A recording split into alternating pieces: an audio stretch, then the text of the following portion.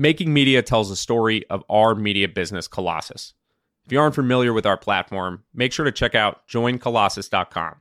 There you'll find our latest episodes across each of our shows, the transcripts, supporting third-party materials, and even some written content as well. So whether you're an investor or an operator, we're out to create the content that we wish we had when we were in those exact roles. Invest Like the Best, Business Breakdowns, Web3 Breakdowns, and Founders each cover different angles of the ecosystem. And our special series like 50X and Return on India are targeting niche topics.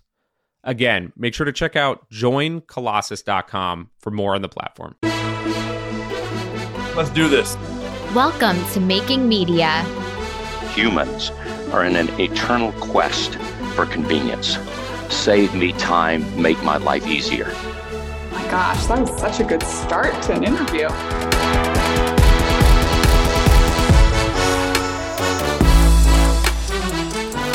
Welcome back to Making Media. Today we have Craig Fuller, founder and CEO of FreightWaves, CEO of Flying Magazine, increasingly a magazine tycoon. And this was a really fun conversation. We hit on a wide range of media topics that are frequently discussed on this show.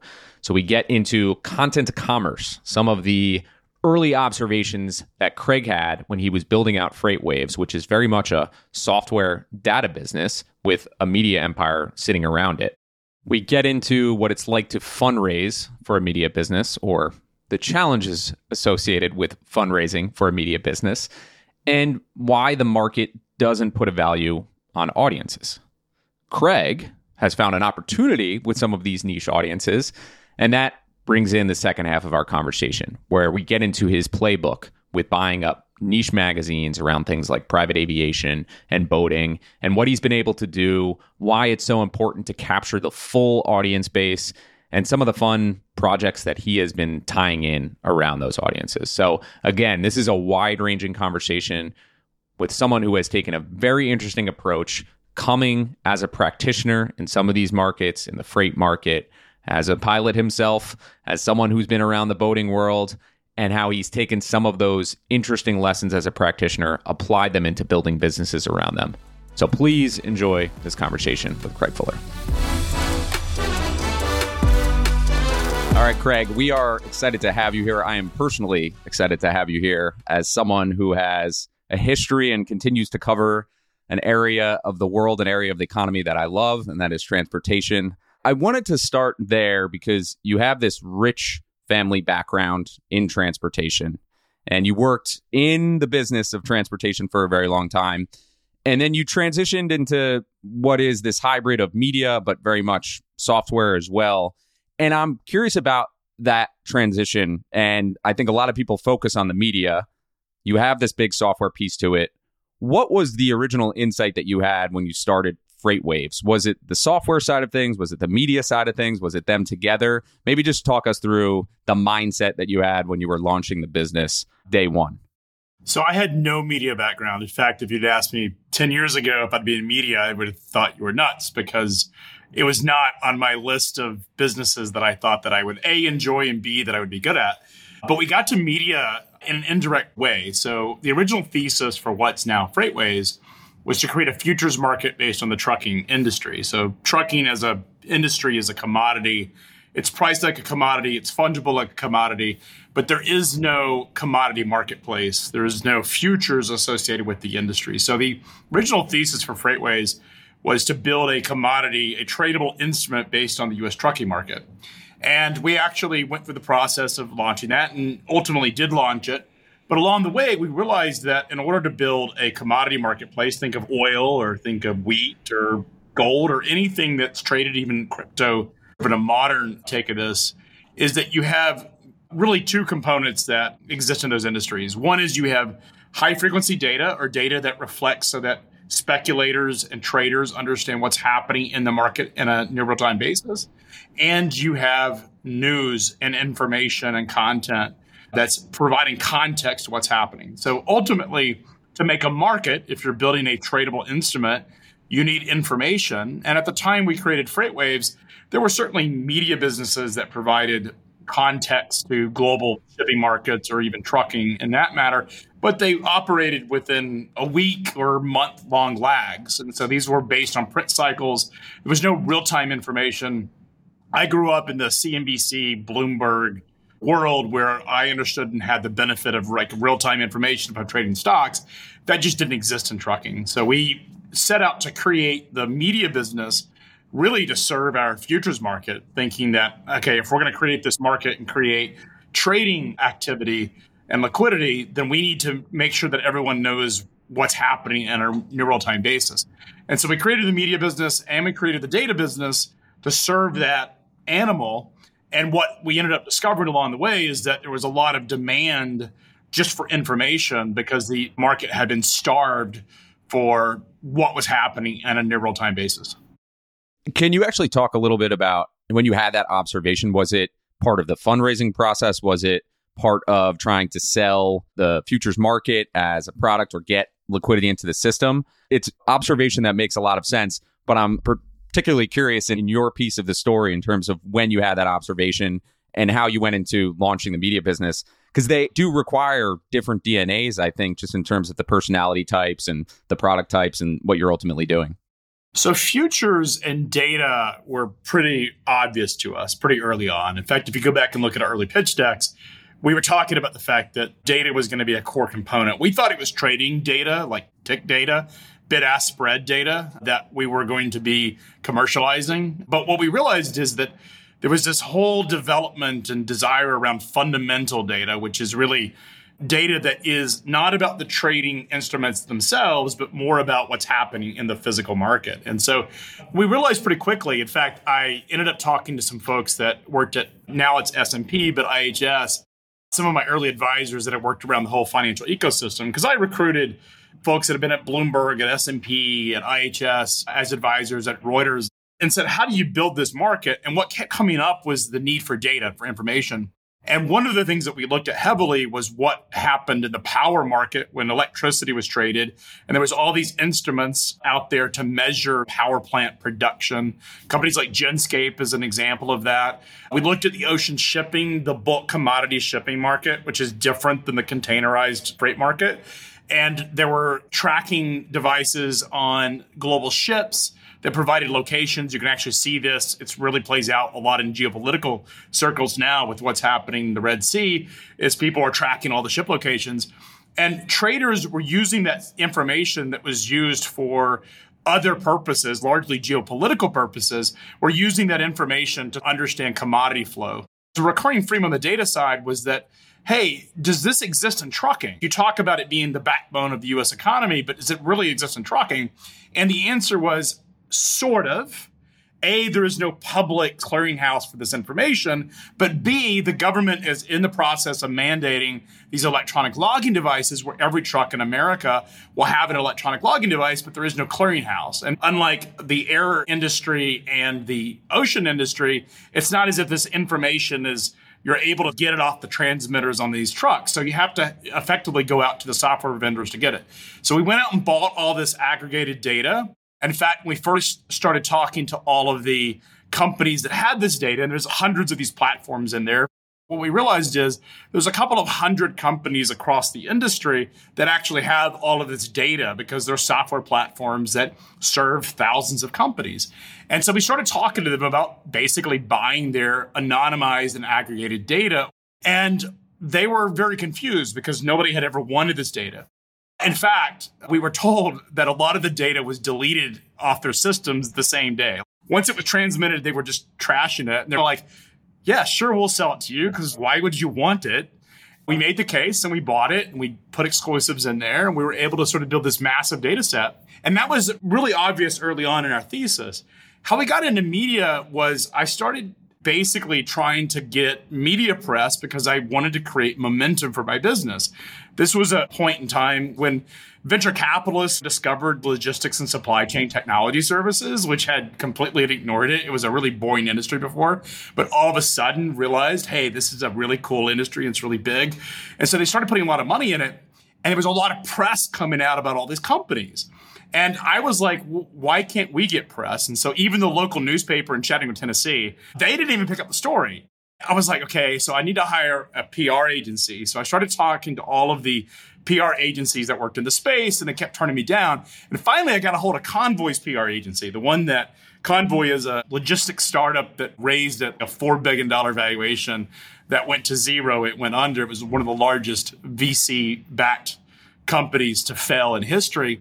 But I realized if they could make Convoy into this really sexy, disruptive business, which it really wasn't differentiated than the other freight brokers, that they could help my story in futures. And so I went out and I contacted them, and the guy said, look, I'll take you on. It's $40,000 a month retainer, and I'll do it. And I'm like, that's all of the capital we raised. At this point, we raised $2 million. I think we had like $1 million left, but $500,000 a year to get press seemed excessive. And I think he was just trying to turn me down, reject me in a really nice way, we'll call it, expensive way. And I was like, look, I can't justify that.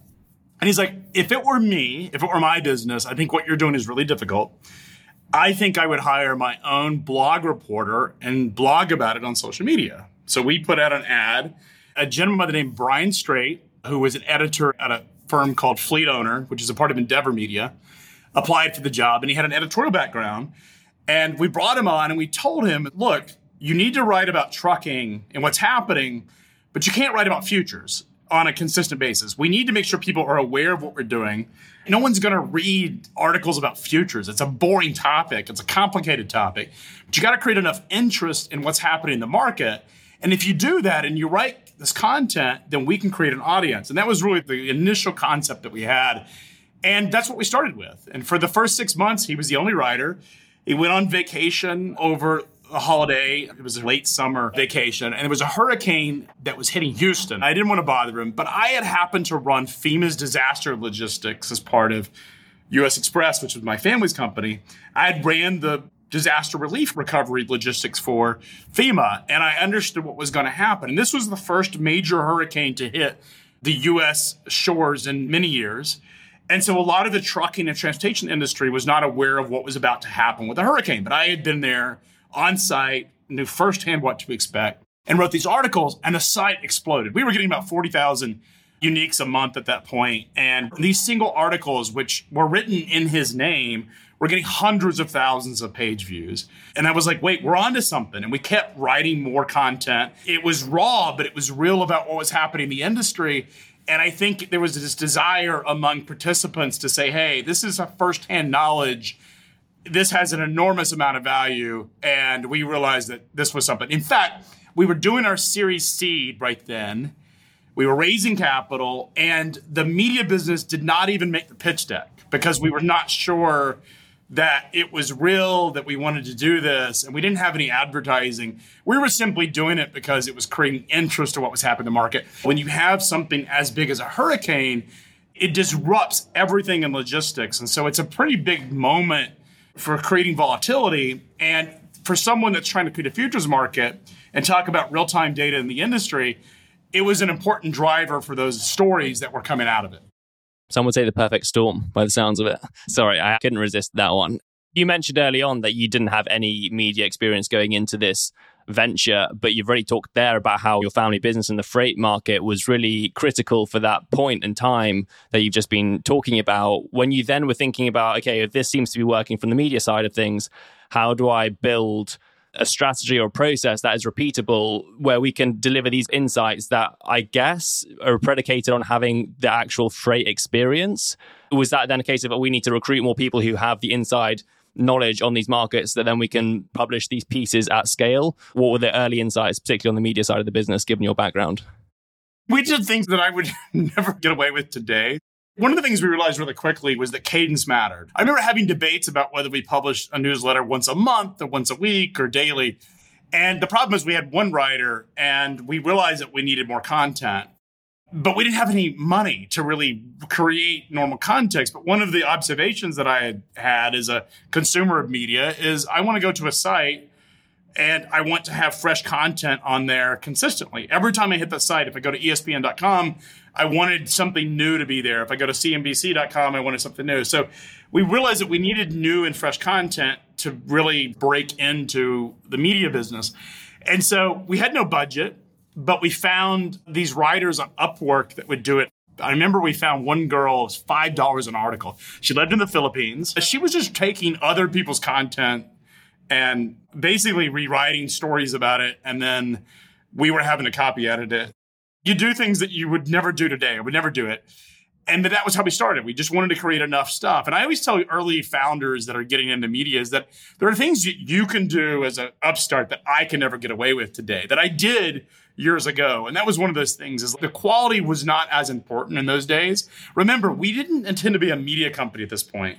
We were just trying to create an audience, and creating an audience meant we needed information and we needed volume of information. And this was a way to create that. And so we ended up initially hiring a bunch of freelancers at basically paying them nothing. And then we realized starting leaning into the quality side of it, because we were getting, some of the industry was sort of complaining. People were like, hey, this isn't accurate. Where did you get this information? And I would look at it and be like, God, that's not accurate. And so we realized at some point we transitioned from, hey, we're doing this to build an audience to, hey, we really care about the product. And that's when we started hiring more qualified. JP Hampstead was our second writer we hired. He had a PhD in history on Chaucer. 16th century history was his PhD. We paid him $38,000 a year as our first writer, and he thought this was a great job. Knew nothing about finance or business, and became one of our best, most intuitive writers and analysts in the business because he learned it the way we taught him. And that was really what happened. The other thing that I think we benefited from is anybody we hired that had an editorial or journalistic background was surrounded by people who had been in the industry. This is what has been distinctly different from FreightWaves versus all of our competitors is it's very different to write content where you're doing traditional journalism, where you're interviewing participants in the market and you're asking them what's their opinion on a topic, to actually having people who have deep knowledge and expertise and organic understanding of what's happening and are actually identifying the stories before everyone else does. And I think that gave us an enormous edge in the fact that we had a lot of people from the industry that made up our team, not necessarily on editorial, but in the business that could inform sitting across from one of our journalists and saying, hey, this is happening, or I'm hearing this or something. Bloomberg does that. I mean, that's how they built their media business, is that they were effectively in the financial market selling software services and platforms to the traders in the Bloomberg terminal. In fact, they got in trouble for this many years ago, is they were actually looking at message flows to figure out stories. That gave them an enormous advantage over other media businesses, is that they're in the story. And I think for us, it was the same, is that being from the industry enabled us to build something very successful out of it. And we were able to really take significant share because of it. I'm curious, you mentioned before the media business did not even make the pitch deck in terms of the fundraising. When you did eventually lean into it, was that all your own doing? Did you ever get the investor buy-in into building up the media side or building out the audience? Where do those dollars ultimately come from? Yeah, I mean, look, it came from venture capital that we raised. I mean, we've raised a total of about $60 million in venture capital and equity. We've done some debt. So we've raised about $75 million in total capital thus far. And as a business, venture-backed SaaS businesses or data businesses in their early foundation are burning cash. I mean, these businesses are not cheap to build. We've had quarters where we've had positive EBITDA, but essentially our board's perspective is, hey, if you're sitting on a pile of cash on the balance sheet and you're not deploying that capital into growth, then actually we're missing out on upside that we could be having. So one of the things that happens, and as long as the unit economics work and as long as you have enough runway to succeed as a venture-backed business, if you have a balance sheet, because VCs are not, unlike a private equity firm, are not pulling money out of the business. They want to keep the money in the business to work for as long as possible. They want that money put to work. So ultimately, as a business, we have a finite amount of capital and we have a choice between allocating towards media and towards data. Our investors early on were supportive of the media business because they realized it created a very effective top of funnel. And I think that's one of the powerful observations that I had, was that up to about $10 million of ARR to a business that really wasn't spending any money in outside marketing, is we were effectively, all of our data sales were through our media business. And so we were not buying outside advertising. And most startups are paying Google, Facebook, LinkedIn in the early formation days a lot of money in customer acquisition. We were doing none of that. We were relying upon our media business to create top of funnel. And so our board was incredibly supportive because that created a very efficient, we call LTV to CAC, which is long-term value versus customer acquisition costs. That was a very compelling multiple on our customer acquisition. So it made sense for the media business to be supported by our VCs.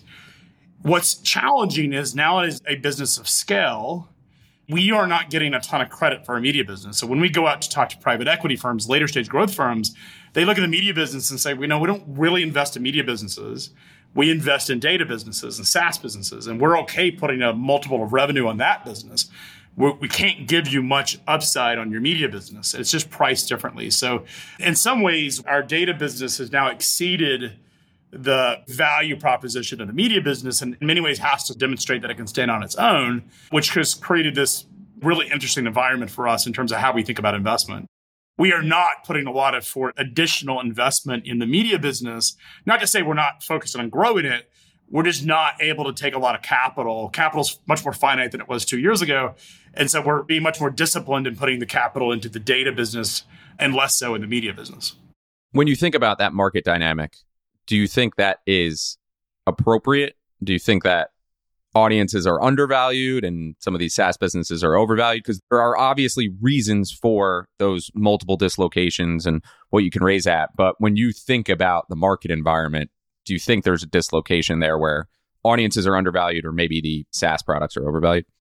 I don't know that I would say SaaS is overvalued. Maybe 2 years ago it was, when you have companies with not great unit economics and not great businesses that are trading at 25 times revenues, then certainly you could argue that at the upper end of those markets that those businesses are overvalued. And then you can also go down to the opposite side, is you had a lot of companies that didn't have recurring revenues that were valued as a recurring revenue business. There was obviously a lot of dislocation in financial markets a couple of years ago. I don't see that anymore. In fact, I think you could argue that some of those privately held SaaS businesses are actually undervalued compared to where the long-term trends are. But that's a different discussion. Silicon Valley has basically written off media businesses, period. They got excited during the BuzzFeed days and Vice days and really bid these consumer media businesses up to a point where those evaluations never made any sense to begin with.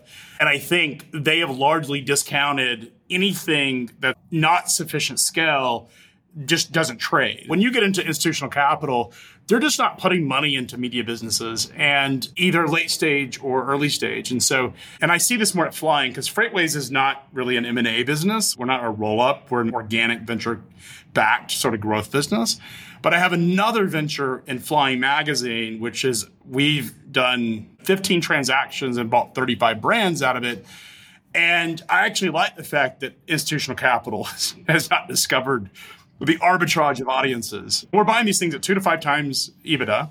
And right now, we're able to grow them. Oftentimes, we see growth once we take over them.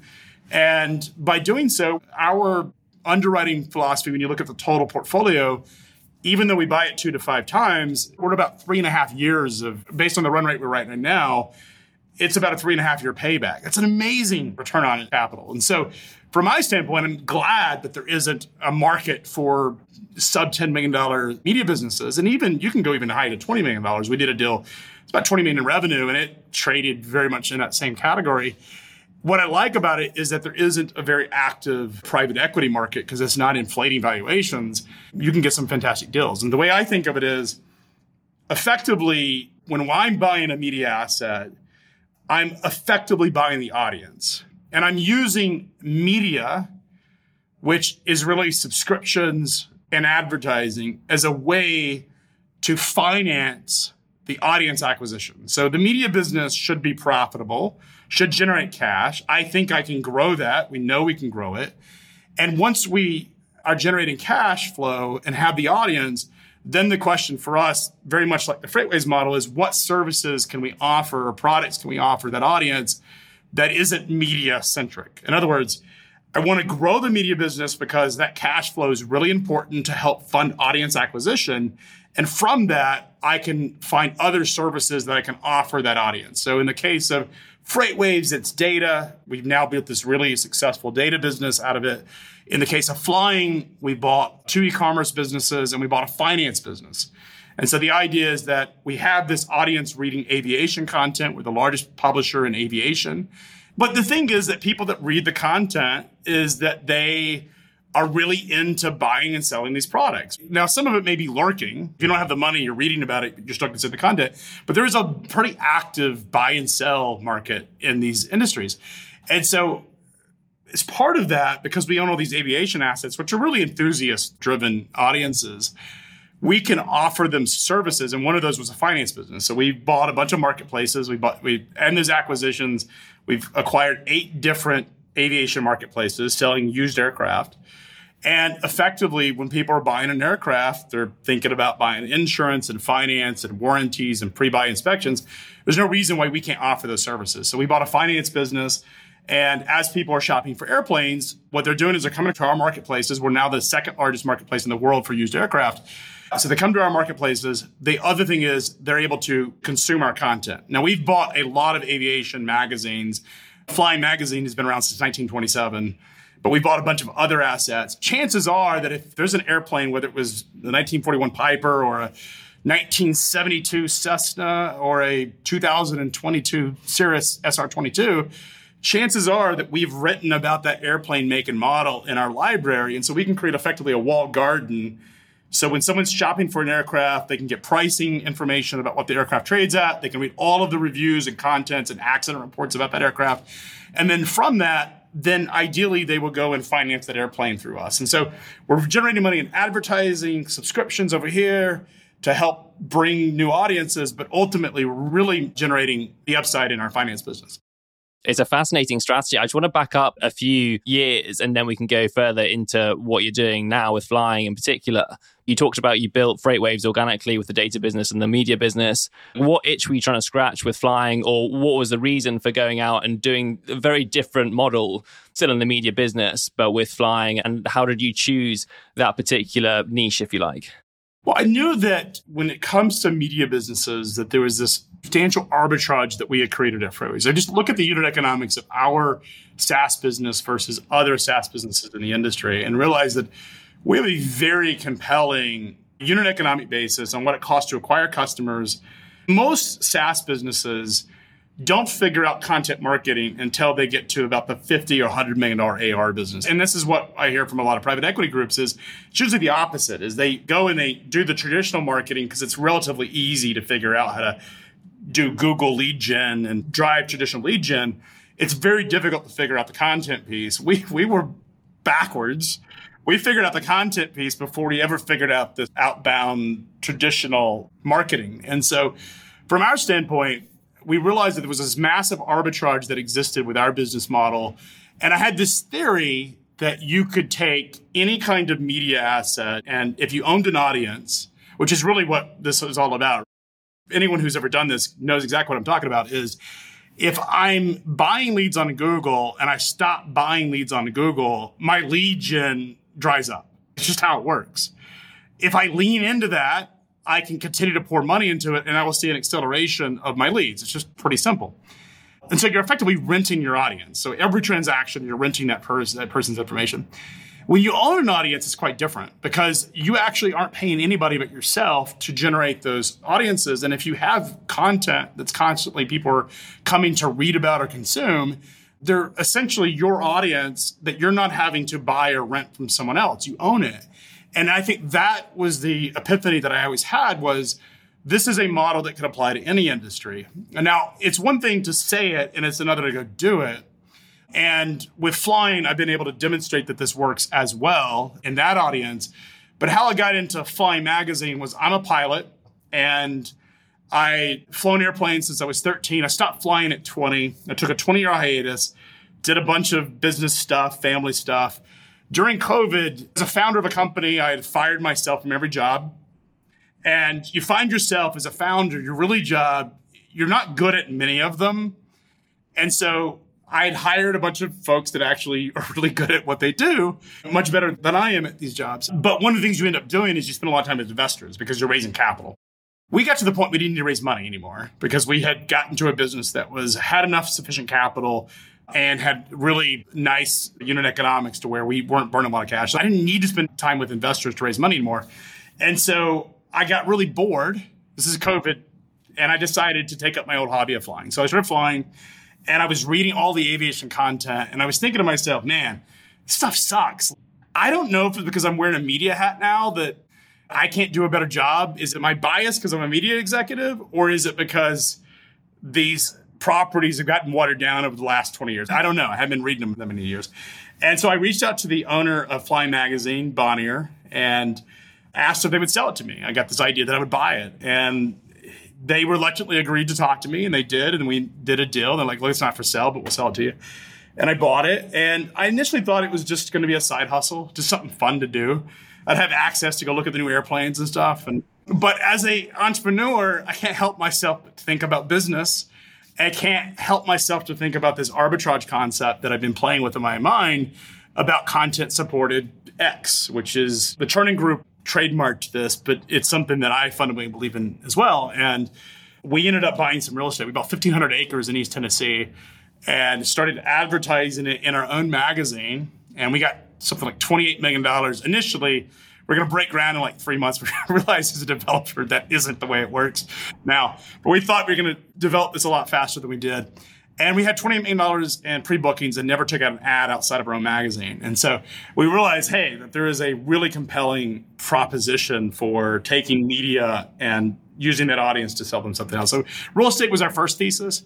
Then we bought 2 e-commerce businesses and we bought a finance business, and we've seen it work time and again. Yeah, it's fascinating. I sat across at a media dinner with your colleague, Preston Holland, who's on that side of the business. And I think the people around us were probably bored out of their minds as I was pestering him with questions about how financing works in the plane business. And he had the answer to everything, which was, to my delight, probably to everybody else's chagrin. But it is fascinating to hear how you've basically executed that playbook and now you're looking to do it again. Is there any lesson about the real estate play and the positives or negatives of real estate as that product that you attach to the audience versus something more finance or e-commerce oriented? Are there any early lessons that you're taking away? Because I think it's a very interesting playbook. And even while Chernin has done this to some extent and you're leaning into it, I feel like it's underrepresented as evidenced by what's happening in the capital raising markets and the lack of ability to raise just based off of an audience. I think it's the greatest arbitrage play of this decade, is that if you own an audience, you can sell them effectively anything. And I think we've proven it through multiple categories: e-commerce, data, SaaS, real estate, finance. It works. And the nice thing is this isn't a one-trick wonder or one-trick pony. It's actually working throughout the different things. Real estate is a very difficult. One of the things that was, I remember doing the pro forma and being like, it's a lot of money in real estate. You start to realize, whoa, there is a lot of ways to make money. Because effectively, the tax code is very beneficial to real estate, but also you're borrowing money, you're borrowing debt at relatively low rates. I mean, you're talking, when we did original model, interest rates were 4.5%, 5%. We were able to borrow money at 5.5% to finance the initial development of it. But there's a lot of arbitrage in that. I mean, we bought 1,500 acres, we paid $2,400 an acre, and we're selling these at 600,000 acres. There's a massive arbitrage between the buy and sell. Now, we're happen to put an airport there, so it's not as if I'm just parsing it up and selling it. We have some development. Spend about $20 million in development by the time we build the infrastructure. But what I realized in real estate is, yes, there's a lot of money, but there is an enormous amount of headaches. And it is a very long, not sales cycle, but development cycle. You've got environmental regulations, you have zoning regulations, like stuff I was aware of, but I didn't realize how painful it would actually be to go through that process and how long it would take and how much government would influence the outcome and bureaucrats would influence the outcome. One form that's incorrectly filled out can push you back by 60 days because they kick it out and then you got to go back through the process. So these are things that we've learned. It was something that I thought was going to happen much quicker. One of the things that I like about e-commerce and finance, it's different, is that your sales cycle in finance is 45 to 60 days. E-commerce is almost immediate. I mean, this is an impulsive buy. And I like those types of things because you get much quicker feedback. The real estate stuff, in many ways, is a long-term play for us. It's a 20-year cycle. To build out 1,500 acres, you're talking 20 years. It will be there, and it will make a lot of money in the long run. I still own the audience at the end of the day. But I also have found that stuff that has a faster feedback loop, a faster commercialization loop, tends to be incredibly attractive for this model. One thing I'm really curious about is you've been really acquisitive, particularly on the media side. You've just talked about why. Do you have to buy all of those magazines? Or with Flying being the heritage brand, perhaps that's good enough? What's the strategy behind being as acquisitive as possible and buying every audience you possibly can? Well, what we learned, I think surprisingly so, is that you think that flying is the big brand because it's the biggest magazine in the space. You think that it has all of the audience. And what we learned through subsequent acquisitions is that just isn't the case. In fact, Plane and Pilot, which was arguably the number 2 rival for flying, we only found, in terms of total overlap, less than 20% of the audience of Plane and Pilot. We bought this on a single phone call. I reached out to the owner of Plane and Pilot and said, look, I'd like to buy it. We came up with a price. And then I told him on that phone call, I'd close by Friday if he closed at my price. And we did. We closed 4 days later. We did negotiate a price on a 30-minute phone call. And then 4 days later, we acquired it. We did no diligence. I waived all the diligence. The company was in financial distress. So it was very obvious that they wanted to sell it. It turned out to be a fantastic acquisition for us. But one of the things that we really expected is probably a 70 to 80% overlap. We found that it was less than 20%. And so what I'm actually finding is that a lot of these media brands have very specific audiences and niches in them. And aviation is just like the car industry, just like the boating industry. Like there's a bunch of these little niches, and even though they're in the same category, they're not perfectly blended. And you have different socioeconomic blends. Plane and Pilot is a bit down market from flying. Flying is aspirational. Plane and Pilot tried to be aspirational, but it actually wasn't. And so we went back to the roots of saying this is focused on owner-flown aircraft that is not meant to be aspirational. It's meant to be more how-to. And what we realized is that you can segment your content very differently by your audience type and try to lean into its natural origins, and you can get a lot across. You then serve these audiences. One of the things that has surprised us, though, is when we bundle the magazine, Plane and Pilot and flying being highly complementary, it's about a 40% sell-through at checkout. So when we offer someone a flying magazine, we ask them if they'd also like Plane and Pilot, and we get about a 40% of those checkouts take a fully priced Plane and Pilot magazine. And that has been nice because that just increases the value of that customer. Plane and Pilot's a higher margin product, frankly, at full price than what flying is because it doesn't cost us as much to fulfill it. And what we've learned is that bundling really works. And one of the things we've also been surprised about is that you would expect the advertisers to say, because you have a finite number of advertisers, Garmin is an example, SiriusXM is an example. You would think that they would say, hey, I already give you $100,000 a year. I'm not going to give you $200,000 a year for the second magazine. We've learned that that's not the case. What's actually happening is that the buyers want to spend more with us because we have all of these brands and we're able to segment out the audience between the data. It's easier for them to write one check than write 6. And so you end up getting more of that. And so we actually see an expansion in advertising, an expansion in bundling. And so I believe if you're going to own an audience or you're going to be in an industry, that you want to own as many of those brands that represent that industry as possible because the scale does matter. It matters to advertisers. It matters to consumers. One of the things that's been shocking when we buy these portfolios that have more than one brand, they don't bundle them together. They sell you one subscription for one magazine and they don't actually bundle across publications. I think that's nuts because there's so much missed opportunity there in doing so.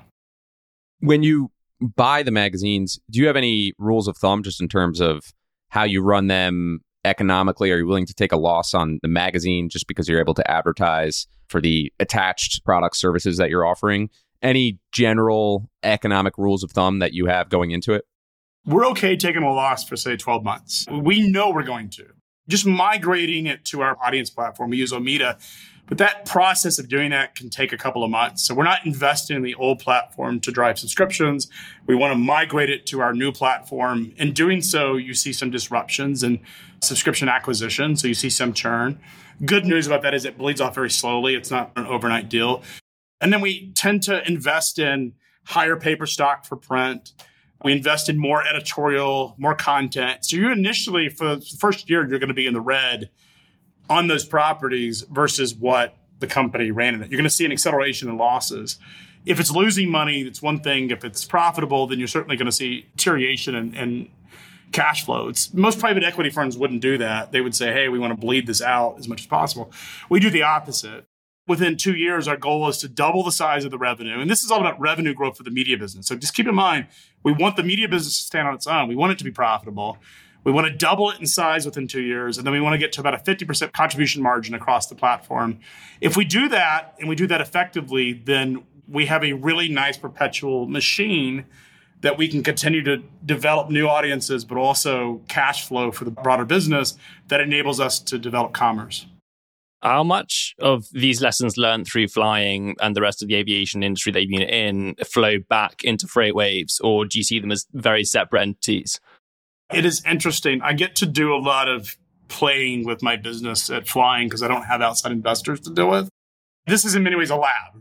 I get to do things without a board. I don't have to do all that stuff that requires budget. I can do an acquisition on a phone call. And FreightWaves, I could never do that. I have to go to the board. It would take 2 months to get an approval. There are certainly things that we've learned through the aviation audience that we've applied in terms of how to provision content, but not as much cross-pollination as you would think in terms of here's an idea, we should take it over and implement there.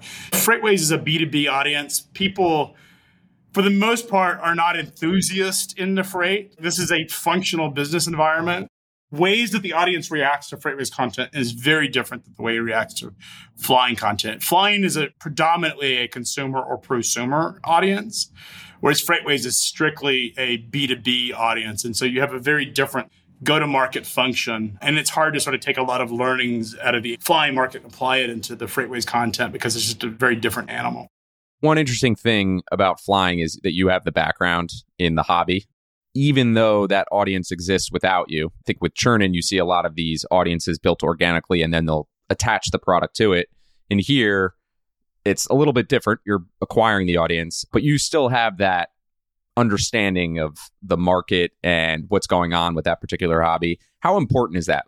If you were to basically invest behind someone else doing it and they didn't have any experience in whatever audience they were acquiring, would that be a deal breaker for you?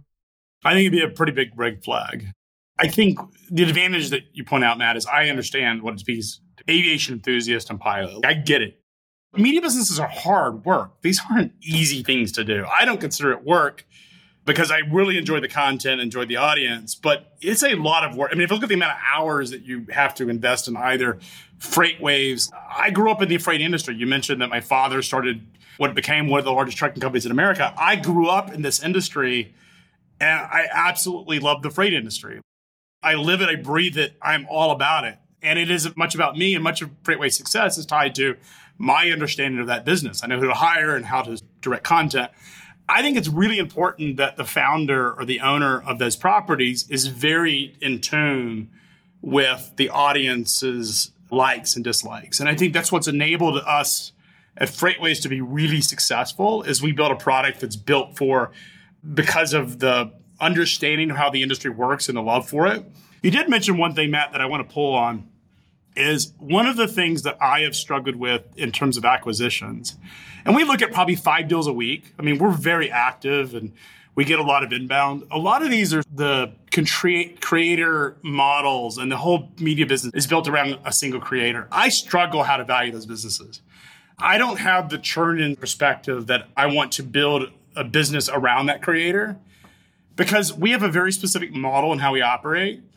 It would be very difficult, I think, for us to execute what we're trying to do and then have a creator design. Those things work better when the investors are taking care of the business elements. And you guys have covered this in some previous episodes where the creator is effectively doing their normal thing, but the business stuff is handled out externally.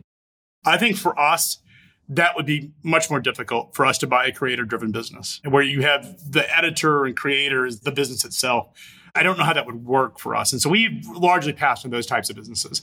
I like legacy magazines because these been around for 50 or 100 years or whatever, and it's almost impossible to kill them because so many people have tried, been unsuccessful at killing them. So I largely, those are the right assets for us, long-term legacy assets that have many, many years.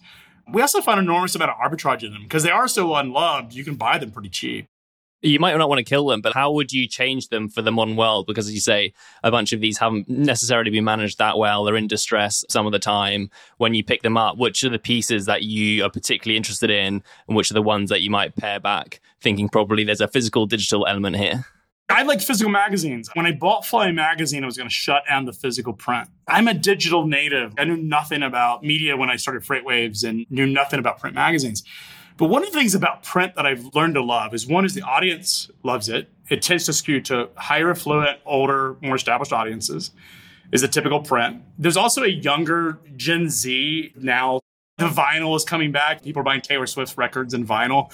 There is an element where the Gen Z, and I know you guys had Architectural Digest as a perfect example, is there is certain magazines that people want on their coffee table. And that was one of the things we did with Flying was we made it into a really high-end magazine. We bought it. It was paper had continued to deteriorate. We went full in opposite where we went from, hey, we're going to kill it to actually let's invest in this and make this to where it's the most beautiful aviation magazine out there. And let's triple the price for it. And let's see what happens. We found that we were able to get the business. I mean, Flying had lost money every single year in terms of print subscribers. Now, it had made money in advertising, but the print itself on a unit economic basis was losing approximately $7 to $8 per year for every subscriber. This math did not track for me. Think about it. The more subscribers I have, the more money I lose. It just doesn't make sense to me. And so what we said was we want this to be profitable. We wanted to have at least a 50% margin on the print side alone. So the way we turn it to is the magazine itself should create a profit because your cost is tied to the number of subscribers. And people have done this a little different where they look at advertising. I look at it and say, I want my cost and my revenue to be tightly tied together. So we look at the print magazine as if every single subscriber should be profitable, create a margin, and then advertising is just sort of head-type super margins out of it. And that's how we do it. But what we found is that some magazines, we want to make them aspirational. So with Flying, we went way upscale. Other magazines, we realized this is a different kind of audience. We don't have to go high upscale with this audience. Maybe if we did, it would actually intimidate the audience. It would be unapproachable content. And so we try to understand which of those. So we love print. Print is an amazing asset. And what I've seen is if you have the right set of advertisers, print works really well with high dollar, big ticket. It works really poorly with low ticket, high volume. Digital works much better in those environments. And so we're investing deeply in print to create something that we think has staying power, get rid of news content that's timely, and really focus on content evergreen in nature. And then on digital, we're really emphasizing things that you guys have talked about is video and infographics and things that are really drive it, more content, more cadence, things like that, newsletters, just stuff that naturally does well in a digital environment are the things that we lean into. What I found is those are usually for most publishers, those are the areas that they don't invest in. They don't know really how to start a digital business or really scale a digital business. Everything's programmatic. I fire programmatic the day we buy it. So the first things I do is I fire all the programmatic. And sometimes it's 40% of the revenue can be programmatic. It's gone. We fire all the agencies that do agency-driven subscriptions, which is a racket, and that thing should be shut down. So I fire those, and then we get rid of newsstand. Those are the three things we do immediately when we buy a print magazine. In many ways, those are the three things. That's the core business model of every print publisher, are those three things. We get rid of all of them. Yeah, fascinating when you boil it down to that. Those are very much the drags on the business too, and it requires an operational expertise to be able to do them. But once you can figure them out, even if you can get at better economics, it makes a world of a difference. I'm a supply chain guy. There's no excuse for me not understanding a newsstand or a supply chain. Very fair point. Very fair point. It's such a broken business model, the way that publishers have treated it. And effectively, they were of the mentality that they had to have these big audiences and had to have a high rate base. It was interesting. We bought Fly Magazine. The salespeople were like, I was like, we're going to increase the price of the magazine by like 3x. We're going to double or triple the cost to the advertisers. We have these really cheap ads. I call them shit ads. Get rid of all the shit ads that are in the back of the book. Pheromone ads. And these cheap watches, you'll see them in these magazines. Horrible. They don't pay anything, and they just dilute the value of the magazine. So I got rid of all those. And then I was like, you need to go tell your advertisers that we're going to increase prices to them. Wait a second. You're going to churn out 2/3 of our audience, and you're telling us to increase the price. I said, yes. I just don't understand. I said, go to Pilatus or Cirrus. So Pilatus is selling $7-8 million aircraft. Cirrus is selling, cheapest Cirrus you can buy today is about $1 million. And ask them, what do they want? They want 100,000 people reading the magazine, or do they want the 100 prospective buyers reading the magazine?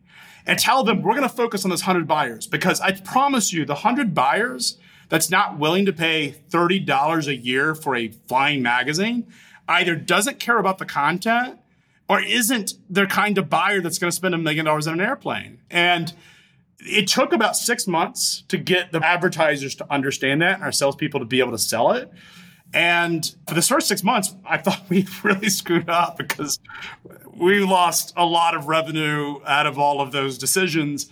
And then we ended the year up 270% in advertising, and subscriptions started to come back. And so now both of those things are growing quite quickly. And so it's worked, but it took a lot of re-engineering of the way that the advertisers think about it and the way our salespeople think about it.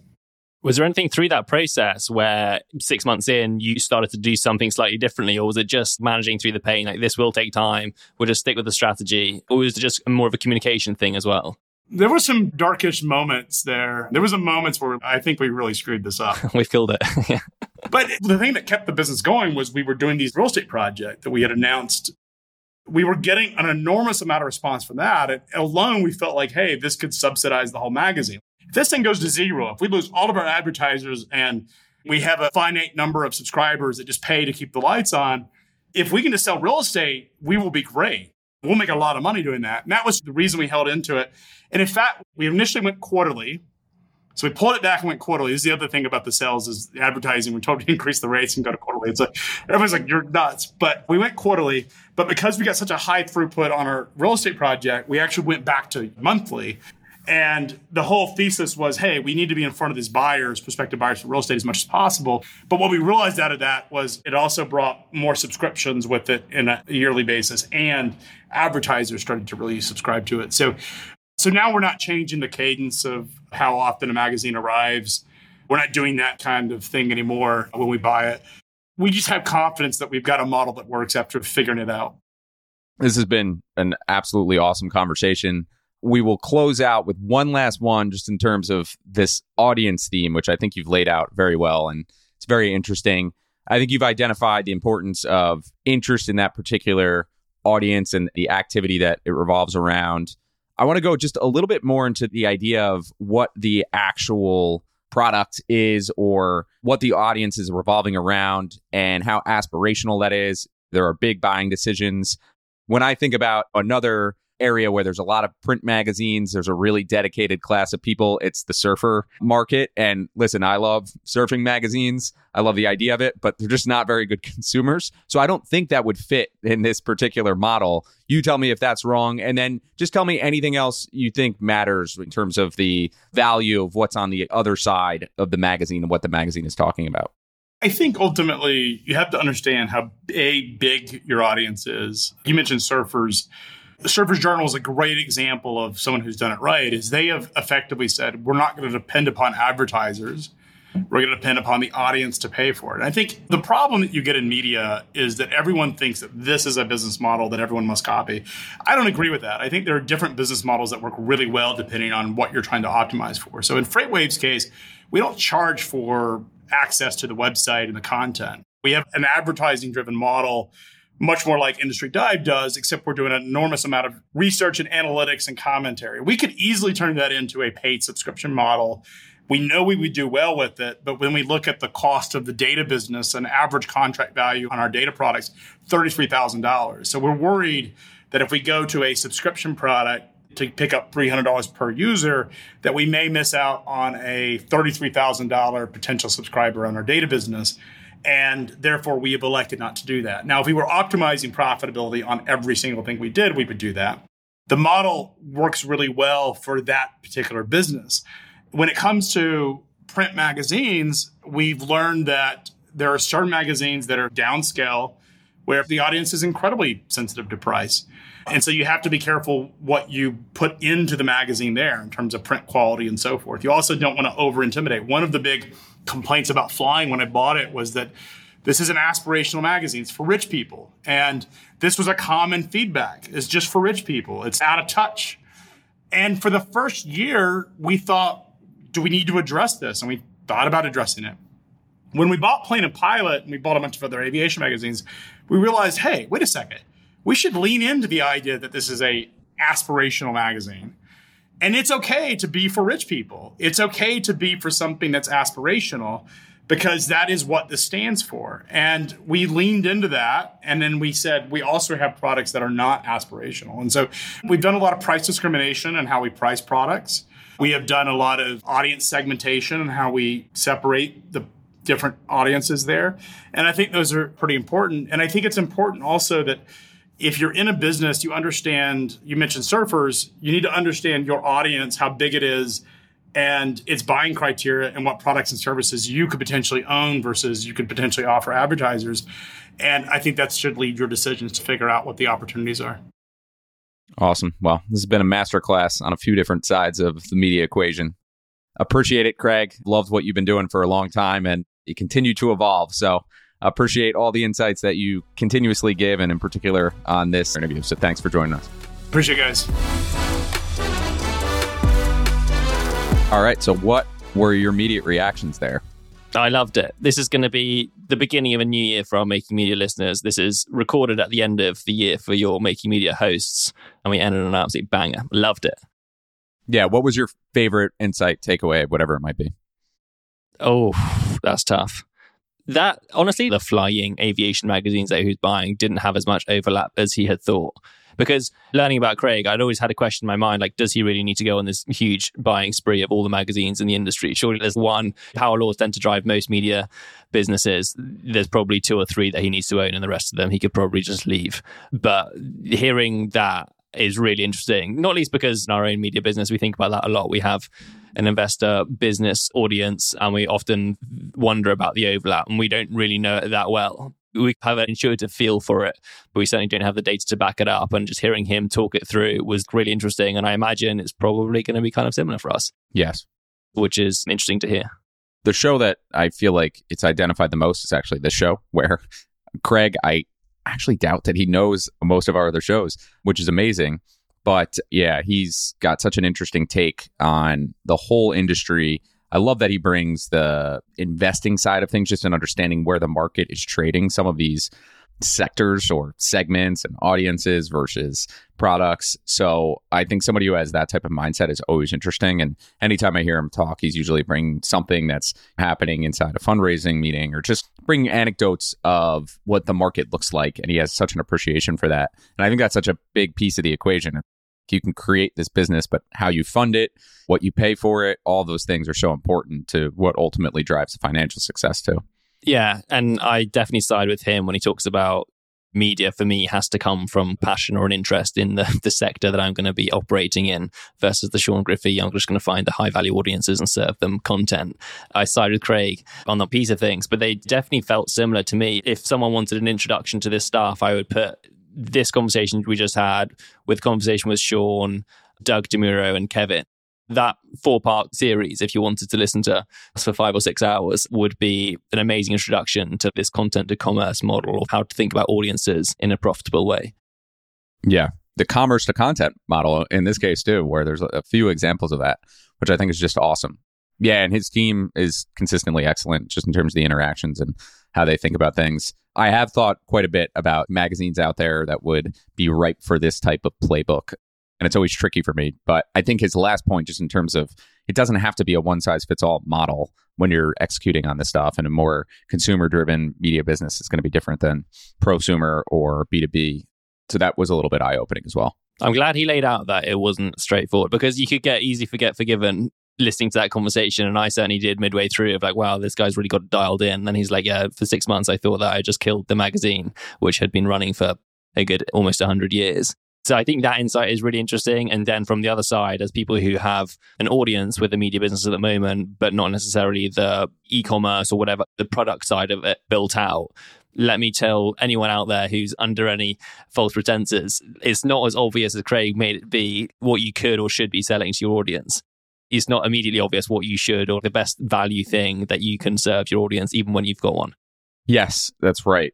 He's very open about that too, in terms of it doesn't always make sense up front. But I think there's definitely something to that, and taking the long view. And I like that he at least had those rules of thumb that he could share in terms of the magazine business should stand on its own based on subscribers. So subscribers should basically be able to pay for the costs to produce the magazine, and then that makes advertising gravy, which actually makes it interesting in some ways because you could be a little bit more selective with the advertisers. So I love those type of general frameworks that you can use at the same time, and he's full of that in terms of thinking about in those type of terms and framing and all that good stuff.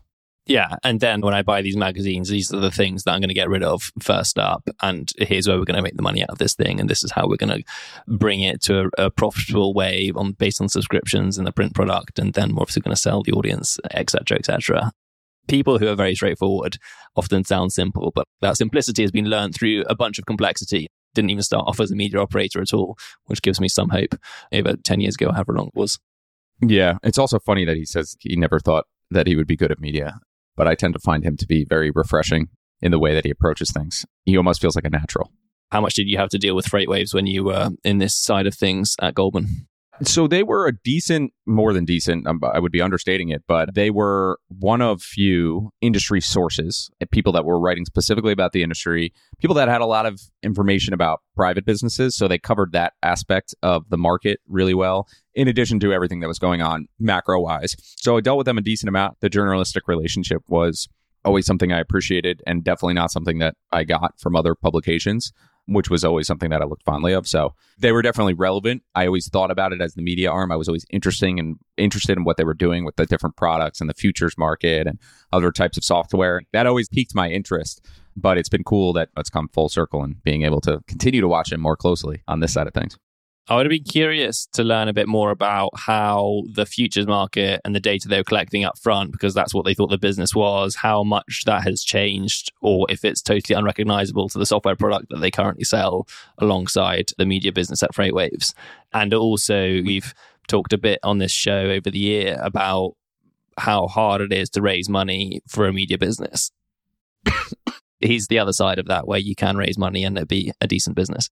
I don't know if that proves that point, though, because I think that he raised money for a software business and media just happened to be attached to it. Good point. Especially as things have gone later and later. It's such a small piece of it. And then doing pilot on his own. I don't know if it actually proves anything or not. That's true. Which is interesting. Yeah, and he certainly looks like he's having more fun without the investors than yeah. No surprise there. The flexibility and the freedom. It's neat to have somebody doing that.